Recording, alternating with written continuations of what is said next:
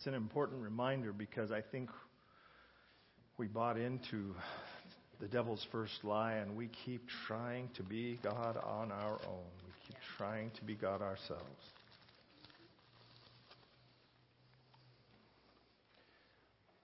We beginning this new year with a series. You know why pastors do series of sermons? So that we know what we're going to preach on next week. It's true. It's so stressful when you don't do this. To go to your office on Monday morning and say, okay, now what? That can be a frightening moment. And Sabbath comes with great regularity. So that we just don't want to do that. So think longer term, Pastor, and say, okay, what are the things I might want to talk about, which I've already covered? And what are the things that would be significant to our church? And how would we put that together in a way that would make sense? So this morning, as we take on the first installment of our series on Daniel, where we'll be opening the book, guess what chapter we'll be in? The first one. So if you have your Bible with you, you might want to open to Daniel chapter 1. I'm going to touch on just a couple of verses in there. It's a good story. You can read it through in about 5 minutes probably or less. So if you have a Bible with you, go ahead and take it out and take a look at that. You can use your phone, you can use your iPad, you can use whatever you've got to get to that. We talked last week about living a God-directed life, and we talked about the precursors to the beginning of Daniel. We talked about two different kings faced by similar crises who faced them differently. We talked about Hezekiah, who faced the crises of having an army surrounding him, where he had nowhere to go. The army was much more powerful than he, from a much bigger, much more powerful country. And that king went to the house of God, sought out the word of God, sought out the prophet of God, and God sent that king back home with his tail between his legs. We talked about a second king. This king faced the same thing, an army bigger than his, a country much more powerful than his, surrounding his city. But rather than go to God with his problem, he rejected the prophet God sent to him and literally cut the scroll the prophet sent in pieces and burned it as it was read right in front of the prophet, or right in front of the reader. Interesting. One faced the crisis, existential crisis, your life and death crisis, by turning to God. And he was seen through it. Now, we also mentioned that that's not always true, right?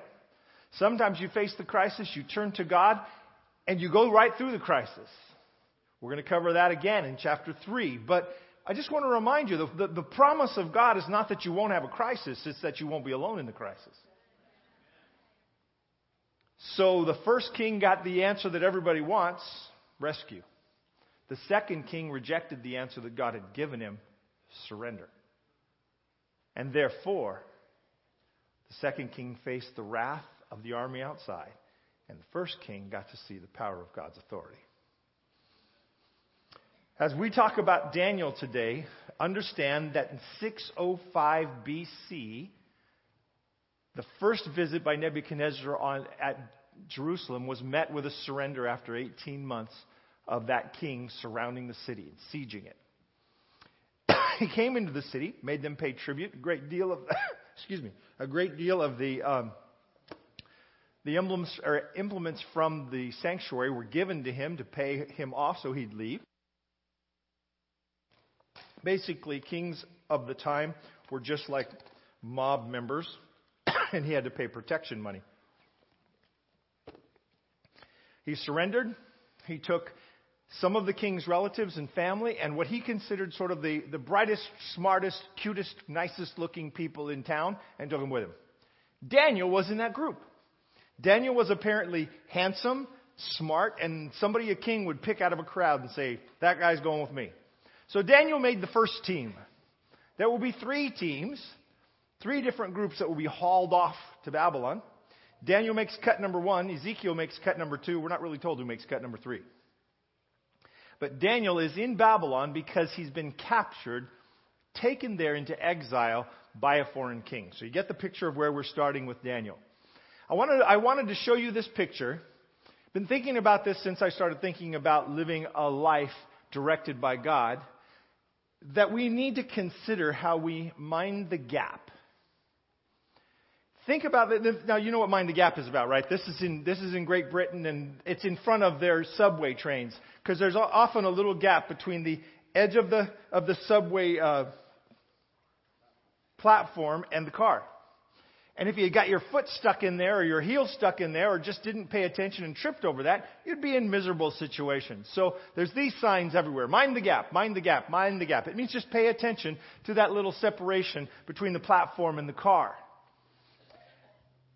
Daniel is careful about minding the gaps in his life. Living a God-directed life often needs to call our attention to, and often calls our attention to, the gaps. It's the gap between our values and our actions. It's the gap between our stated purpose and our actual direction. It's the gap between what we know the Scripture has revealed and what we actually do. Mind the gap.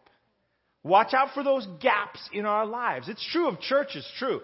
It's churches need to mind the gap between their mission and vision and direction and their model and expression and activity.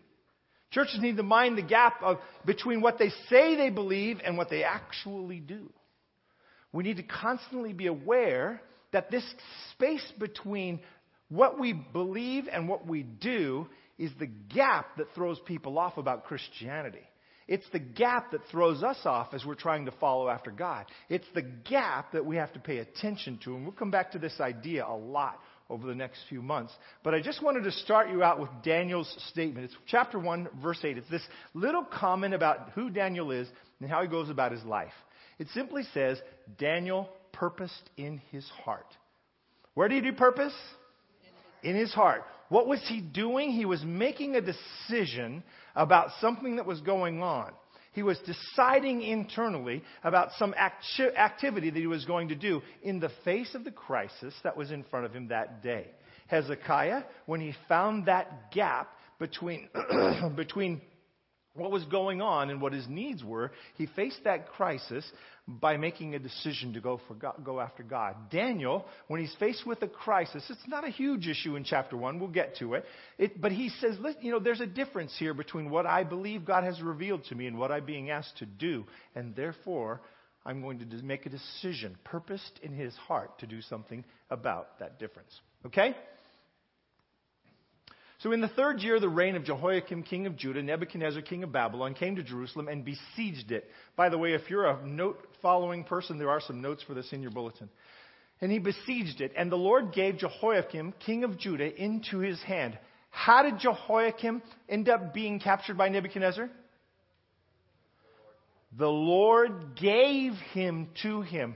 For years, prophets have been telling Israel, you need to get back to God. There's a gap between what you profess, what God's called you to do, what this nation's about, and what you're actually doing. And he said, you need to get back to God. You need to get back to God. You need to get back to God. And the prophets have been saying this about the northern kingdoms, and they didn't listen. They'd been saying it to the southern kingdoms, and they weren't listening either. And so in 605, King Nebuchadnezzar comes, he faces Jehoiakim. Jehoiakim gets smart, and he decides to give up, and he becomes a vassal or someone who pays tribute to King Nebuchadnezzar.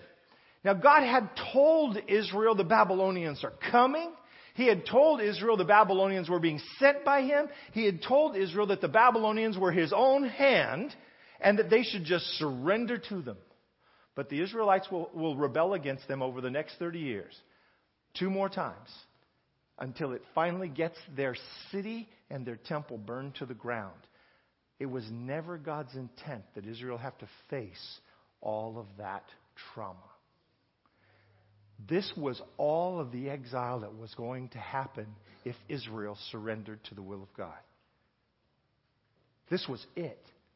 This was all that was going to happen. A few thousand people were going to be taken off. Sort of the elite and the family of the king were going to be taken away to Babylon. And that was going to be it. They would be under the thumb of Babylon during the reign of Babylon. That would have been it. If they had surrendered to the will of God and accepted Babylon as God's hand, that would have been it. And Jerusalem would have stood. The temple would have never burned. These people would have never suffered a siege that lasted for months.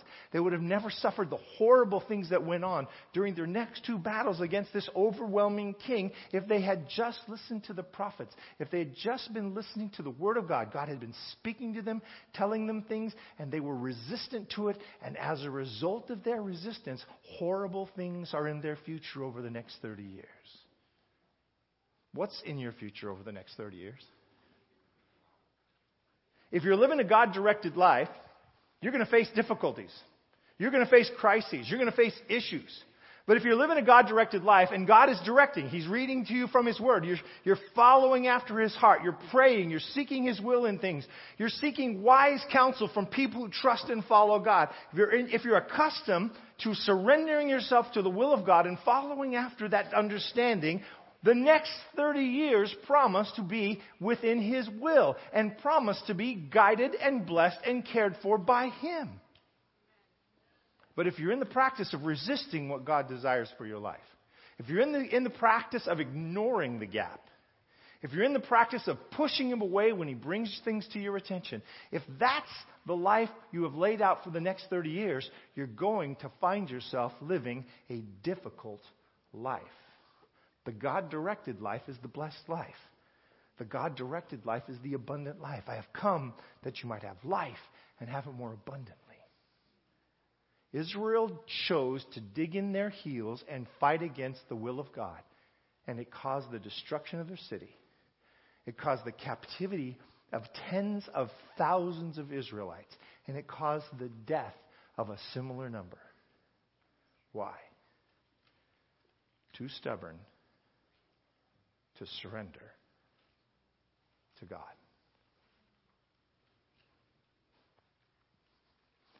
Faith in God's sovereignty changes my relationship to my circumstances. Do you believe that? If you have faith in the sovereignty of God and something is happening in your life and you say, Lord God, Almighty, King of heaven and earth, I surrender my desire, my interest, my will, my plans in these circumstances, it changes the way you face the circumstances.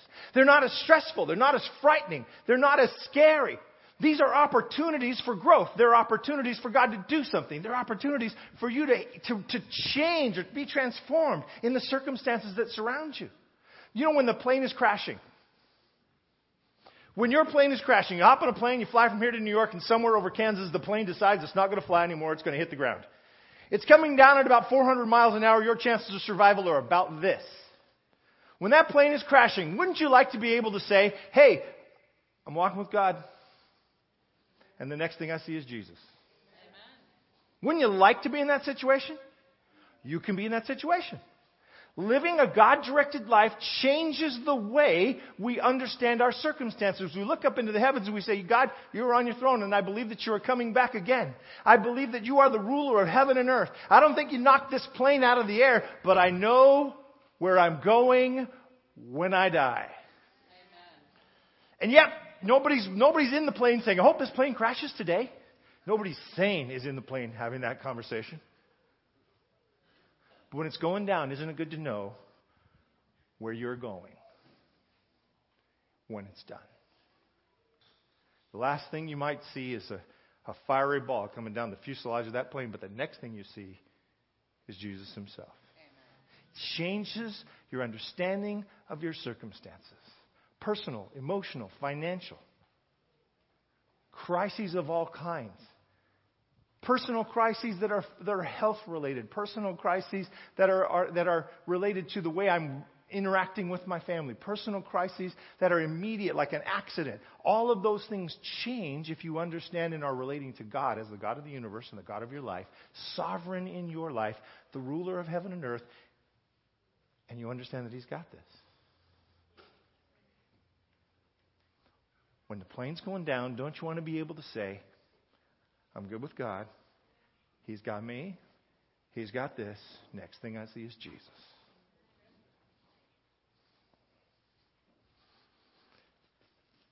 So the establishment of the rules for these captives begins to be explained here in the beginning of Daniel.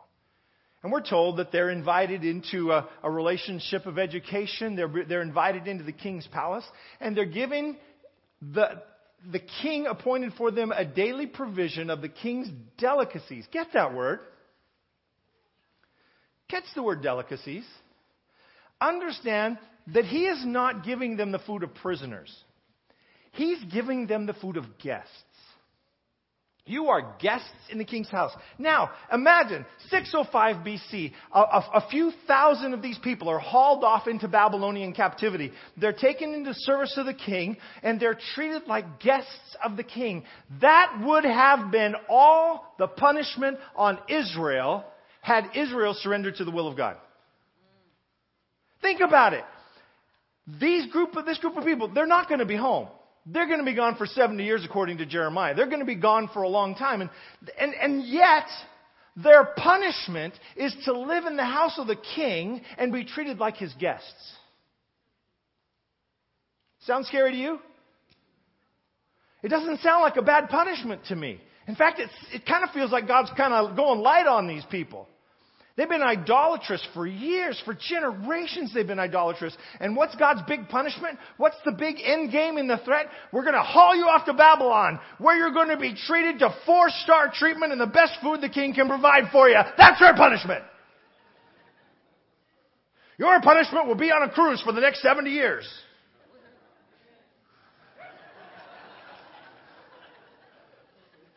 What is it? 700 count thread minimum?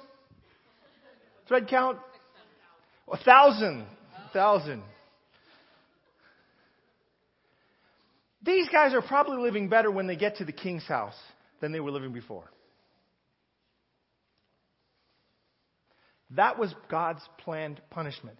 If you don't understand this, you outweigh the statements of the prophets. God knew that they were going to reject him and not surrender to him. He knew what was coming.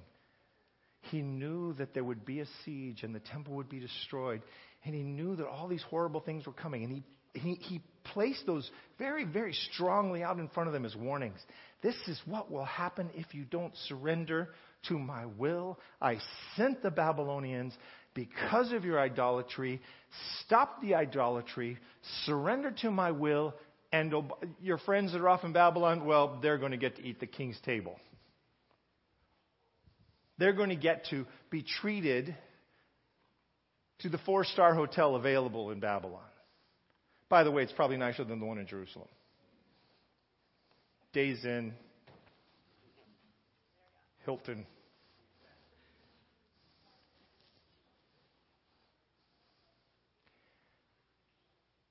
This is what happens when you surrender to God. Even his punishment feels like blessings. Because when you understand whose hand is delivering that correction, you understand his motivation, and you feel the blessing of being directed in his path. The king appointed them daily provisions of the king's delicacies and the wine which, and get the word, he drank. They were treated the way he was treated. We've taken this passage and we've often said, well, look at all the horrible things he was probably eating. Yeah, but let's not forget, it's the stuff he was eating.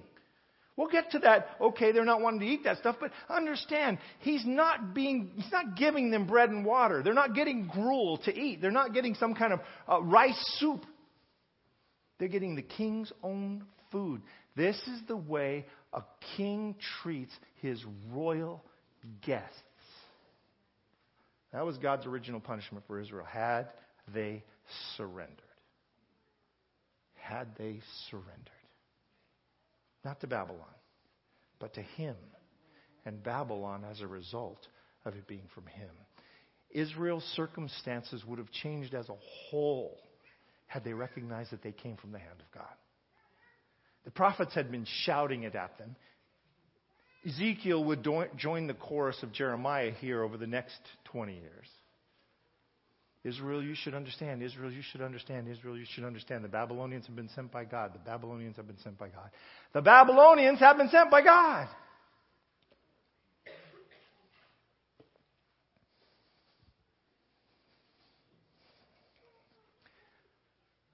Daniel looks at the king's table. And he looks across at what's being offered to him. And he says, this buffet isn't working for me. It's all beautiful and everything, but I don't know. I'm not finding anything here I can eat. It's unclean. It's been offered to idols. I just don't feel right doing this. And Daniel feels the gap between what he's accustomed to doing under the will and guidance of God and what he's being asked to do by this king. Is the king locking him in a prison, giving him one choice? Nope. The king is giving him a banquet full of choices. And Daniel's looking at that banquet full of choices and saying, these things have been offered to idols. These things are unclean. I just can't do it. Can't do it. He purposes in his heart not to be defiled by the king's gracious offering of delicacies. Sometimes we look at stuff like that and we say, oh, they're being so nice. They're being so nice.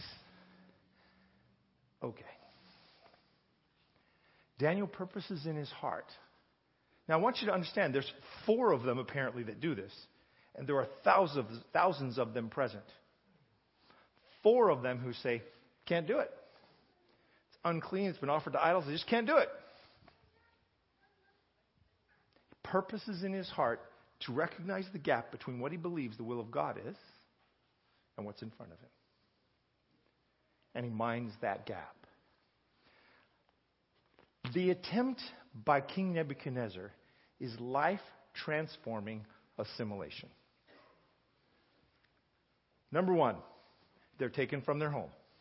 Snatched out of your home, taken over there and dropped here. Taken from their home. Number 2, they're resettled with the king's servants. The resettlement here is to settle them among people who are already serving the king, already know the king, and already are following after the king. So the influence of the group they're being resettled with is pretty solid as far as the king's side of the issue is concerned. Number 3, they're given the king's food. They're changing everything for them, changing their atmosphere, changing their relationships, even changing their diet. And those transformations are designed to make an impact on these people. Number 4, they're renamed. Remember Daniel, Shadrach, and Meshach get new names? They're given Babylonian names. And number 5, they're re-educated for 3 years. Think about what you're doing. If at the end of 3 years, you're taken from your home, settled in a new home, you're resettled among the king's servants, your food has changed, your name has changed, and your education has changed, what happens to you at the end of that 3 years? You're transformed. You're changed. You are more Babylonian than you are Israel. You are more a follower of the king of Nebuchadnezzar than you are a child of Abraham. They're not doing this by accident. They're doing this on purpose. This is designed to produce the Stockholm reaction. This is designed to produce the Stockholm Syndrome. This is designed to make them favorable toward the king. This is designed to make them trustworthy as rulers in the Babylonian Empire. This is designed to get their head right so that he can send them back to Israel and get Israel's head right. You see, the way kings did this is they would remold the people they took. They took young people because young people, frankly, you all, are easier to mold. You know why? Your heads are still full of mush. Face the facts. Your frontal lobe of your brain, guys, look at me guys, eyes front, guys. Your frontal lobe of your brain isn't even fully functional till you're about 28. So gentlemen, if you're not 28, shut up and listen to your parents. Ladies, before you think you're all that smart, yours isn't working till you're about 23 or 24. Now don't look at your brother and go, see, I told you I was smarter than you, because you're not. Shut up and listen to your parents. Is that clear?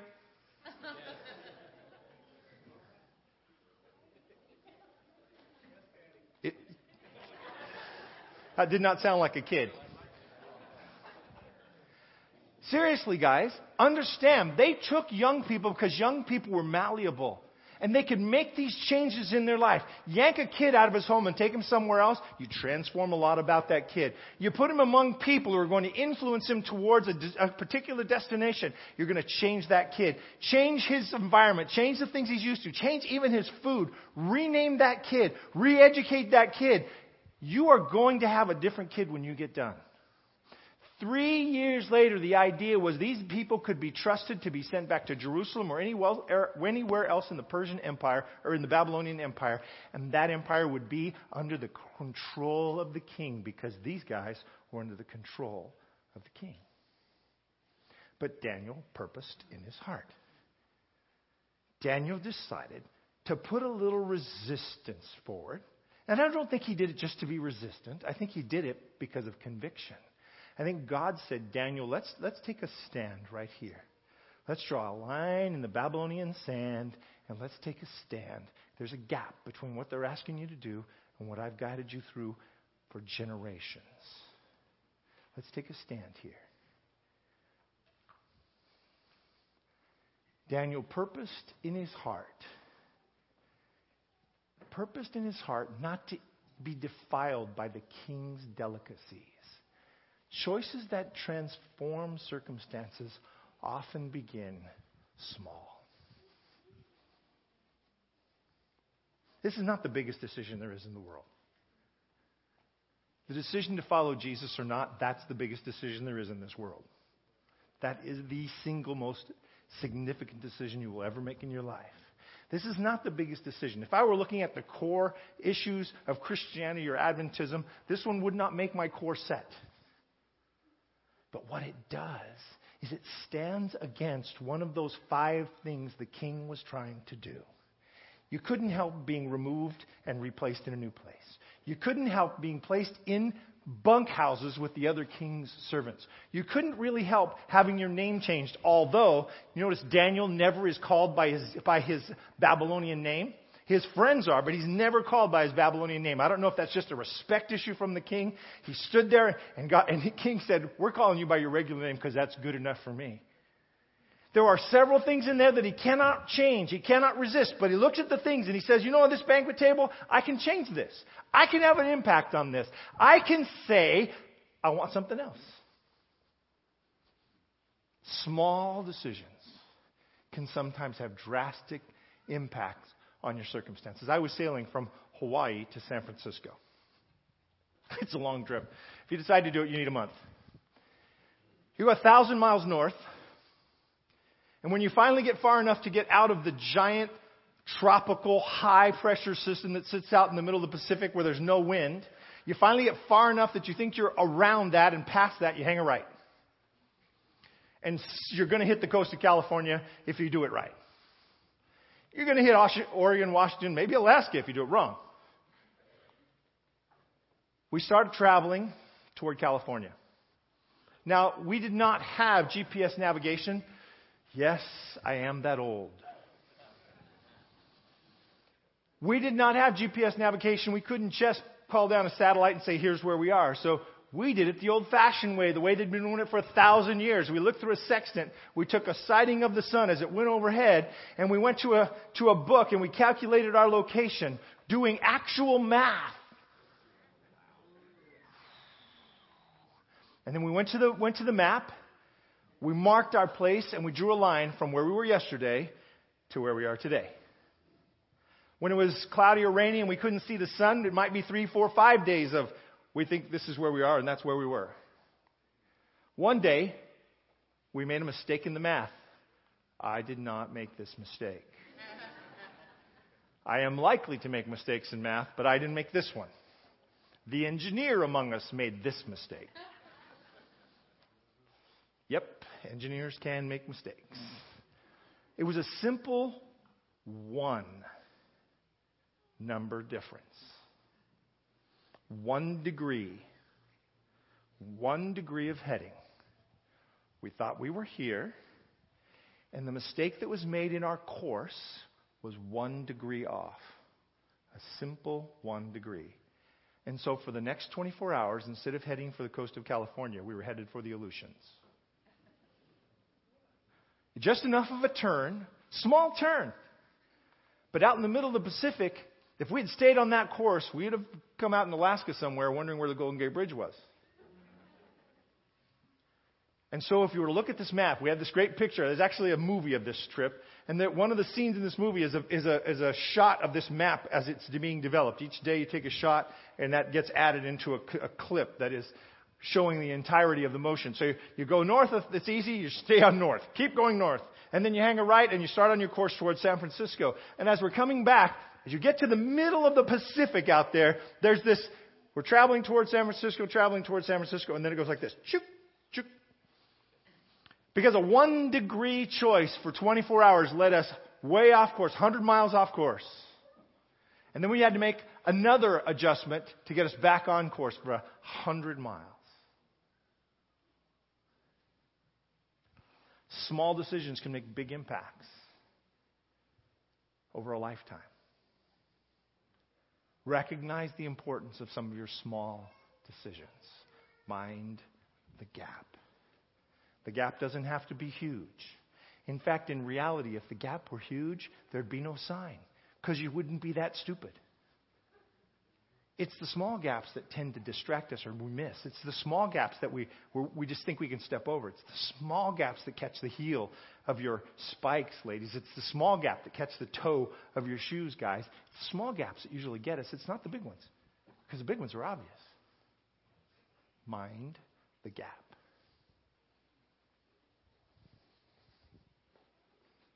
Be aware of the gaps between your convictions and your actions. Be aware of the gaps between your values and your decisions. Beware of the gaps between where you want to be and where you're actually headed. Beware of the gaps. Mind the gaps. Now, God had brought Daniel into favor and goodwill with the chief of the eunuchs. Where's Daniel? He's in Babylon.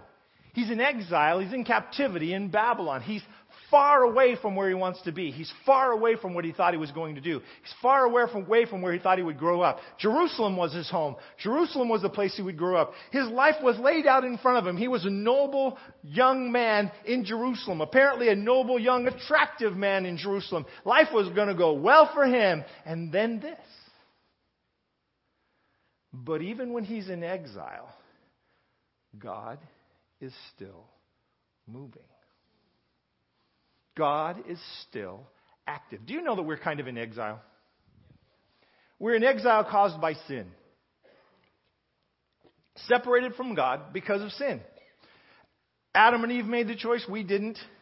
Their little decision about the fruit stand of the devil seems to have taken us way off course. And we are in exile. We're separated from home. We're not where we belong. We're not where we should be. We're not where God intended for us to be. We're in this weird spot in between. And if we can recognize that God didn't toss us out there and leave us alone. Remember, there are those people who believe there is no God at all. And I don't know what they do when they face crises and difficult circumstances. There's people who think there's no God, no interaction from God. There's nothing to even be out, nothing out there but the darkness.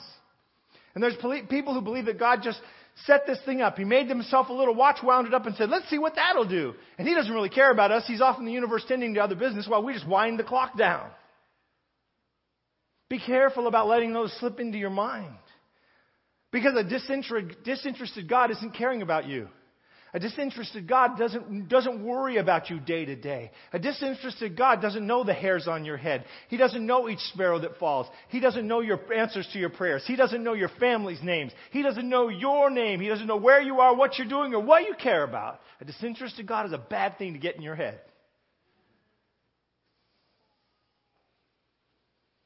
Daniel's far away from home and he's out there in captivity. And God brings the chief of the eunuchs under his influence and influences him favorably towards Daniel. Because God is active, even though Daniel is a captive. The chief of the eunuchs, so Daniel says, I'm not eating it. I don't want to eat that stuff. Give me something else to eat. The chief of the eunuchs, and there's a long paragraph there in between those three little dots. The chief of the eunuchs says to Daniel, in essence, in essence, I fear the Lord the King, you would endanger my head. If things don't go well for you, if you look bad, if you look sickly, if you don't look as good as everybody else, Daniel, I like you, you're my friend, I care about what happens to you, but I care more about dying. So no. So Daniel actually appeals to someone else. He appeals to the chief steward, and he lays out a proposal that's a little bit risk-free. I want to say something to you for a minute. Some Christians are obnoxious when it comes to dealing with other people. Some of us are obnoxious about this stuff. We go into someone's house and we treat what's on their counter like we're going to turn into a stone if we look at it. Be careful. Be gracious. Be a reasonably decent guest. Be a good member of your family. Be a good member of your work associations. You don't have to throw things in people's faces every time you see them. You really don't. You know, the person in the cubicle next to you breaks out their ham sandwich. You don't have to do this. If it bothers you that much, go eat somewhere else. Be a gracious follower of Jesus who came to this stinky little planet and took on our stinky little bodies to rescue us from ourselves. Amen. Imagine what that was like. And then you won't worry so much about Limburger in the pew next to you.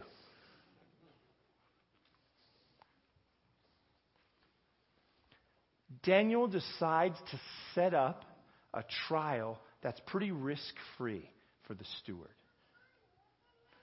He says, please test your servants for 10 days. How long? 10 days.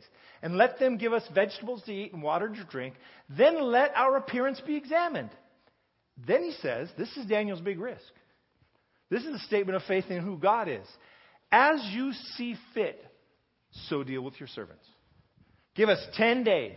We'll eat nothing but vegetables and water for those 10 days. Everybody else can have whatever they want from the king's delicacies. Just the four of us, test subjects. Let us eat let us eat the things we want. Let them eat what they want. And then you bring us all together and take a look at us and see what you see.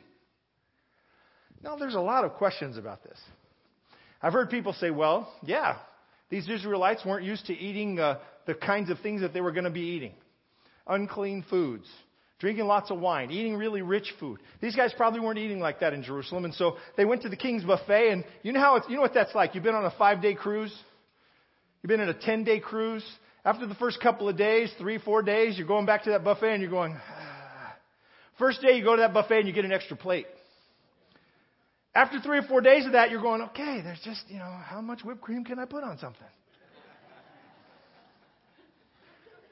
You go to the midnight chocolate buffet. Midnight chocolate buffet. Sounds wonderful until you get there and you realize it's midnight and you've now eaten 4,000 calories of chocolate.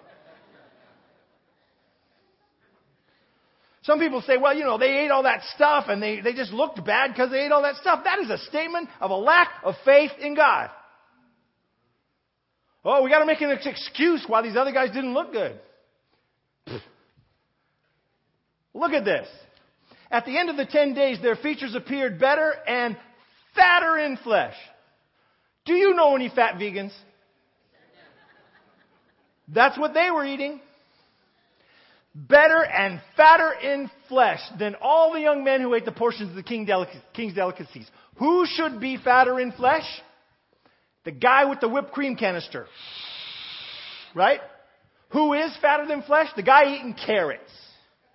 That's a miracle from God. That is a miracle from God. They're not only healthier, they're fatter in flesh. How else were they going to be able to tell? They can't look inside their digestive tract and say, ooh, those guys don't look like they're doing so well. Their digestive tract is all backed up. These guys are just passing everything right on through. They're good. They can't look at that. They're fatter in flesh. They're kind of chubby looking guys. 10 days as vegans, these guys get chubbier. Try it. You might like it. God blesses them and gives a miraculous outcome to them because they were looking at that little gap. They were looking at the gap between what God had called them to do and what the king was asking them to do, and they decided to take a stand on the thing that they could take a stand on. You can't change where you are. You can't change the circumstance of who you're bunking with, but you can decide, Daniel, Shadrach, Meshach, Abednego, what you're going to eat. So they picked the thing they could control. Asked God for his leadership. Asked for a trial that wouldn't cost the eunuch his head. And in 10 days, God blessed them. In 10 days, God took care of them. 10 little days. And they were fatter on carrots. I just love that picture. As for these 4 young men, God gave them knowledge and skill in all literature and wisdom. God remains active as long as we remain interested in his action. God remains active in our lives as long as we remain interested in that action. You keep following, he keeps leading. You stop following, he stops and tries to keep you moving. You keep following, he keeps leading. You keep following, he keeps leading. You keep following, he keeps leading. When you stop following, he stops with you to get you back on track in the direction he's trying to get you to go. You're not making any progress if you're not following. You're not making progress if you think you're leading, because you're not. You don't even know where you're going. Or maybe you do.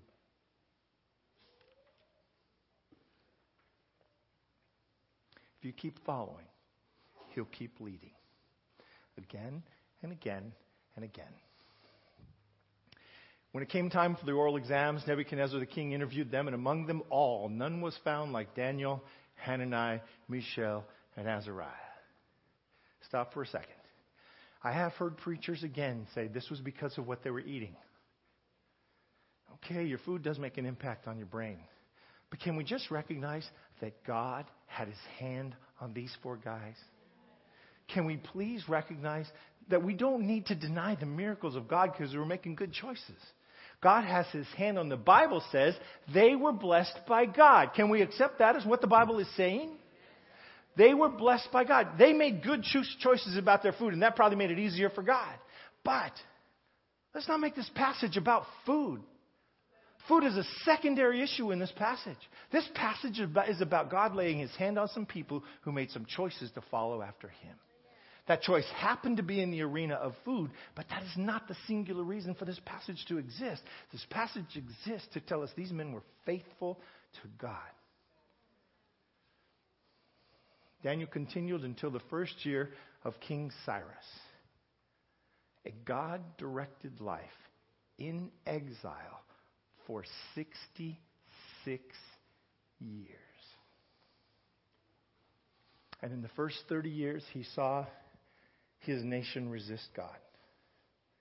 In the first 30 years, he saw one king and then another turn away from what God was trying to do.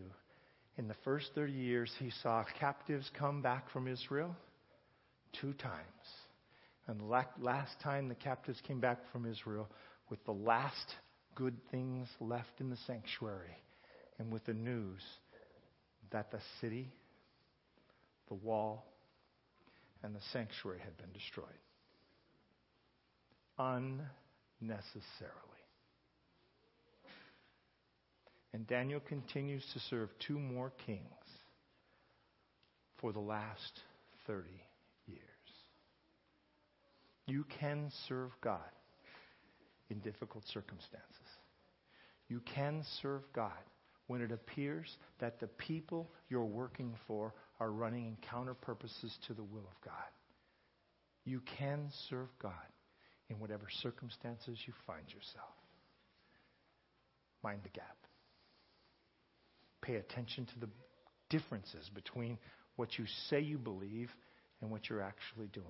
Pay attention to the differences between the values that you know are revealed from the character and the Word of God and what you're actually experiencing. Mind the gap in the choices you're making that are leading in a direction that isn't going where you want to go. Mind the gaps. It's not big things usually. It's often very small things that have dramatic impacts on our circumstances. Let's pray.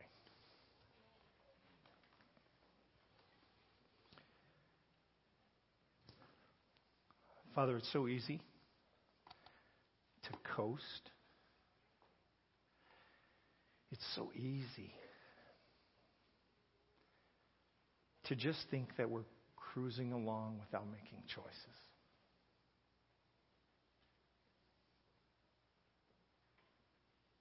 I pray that you would help us, because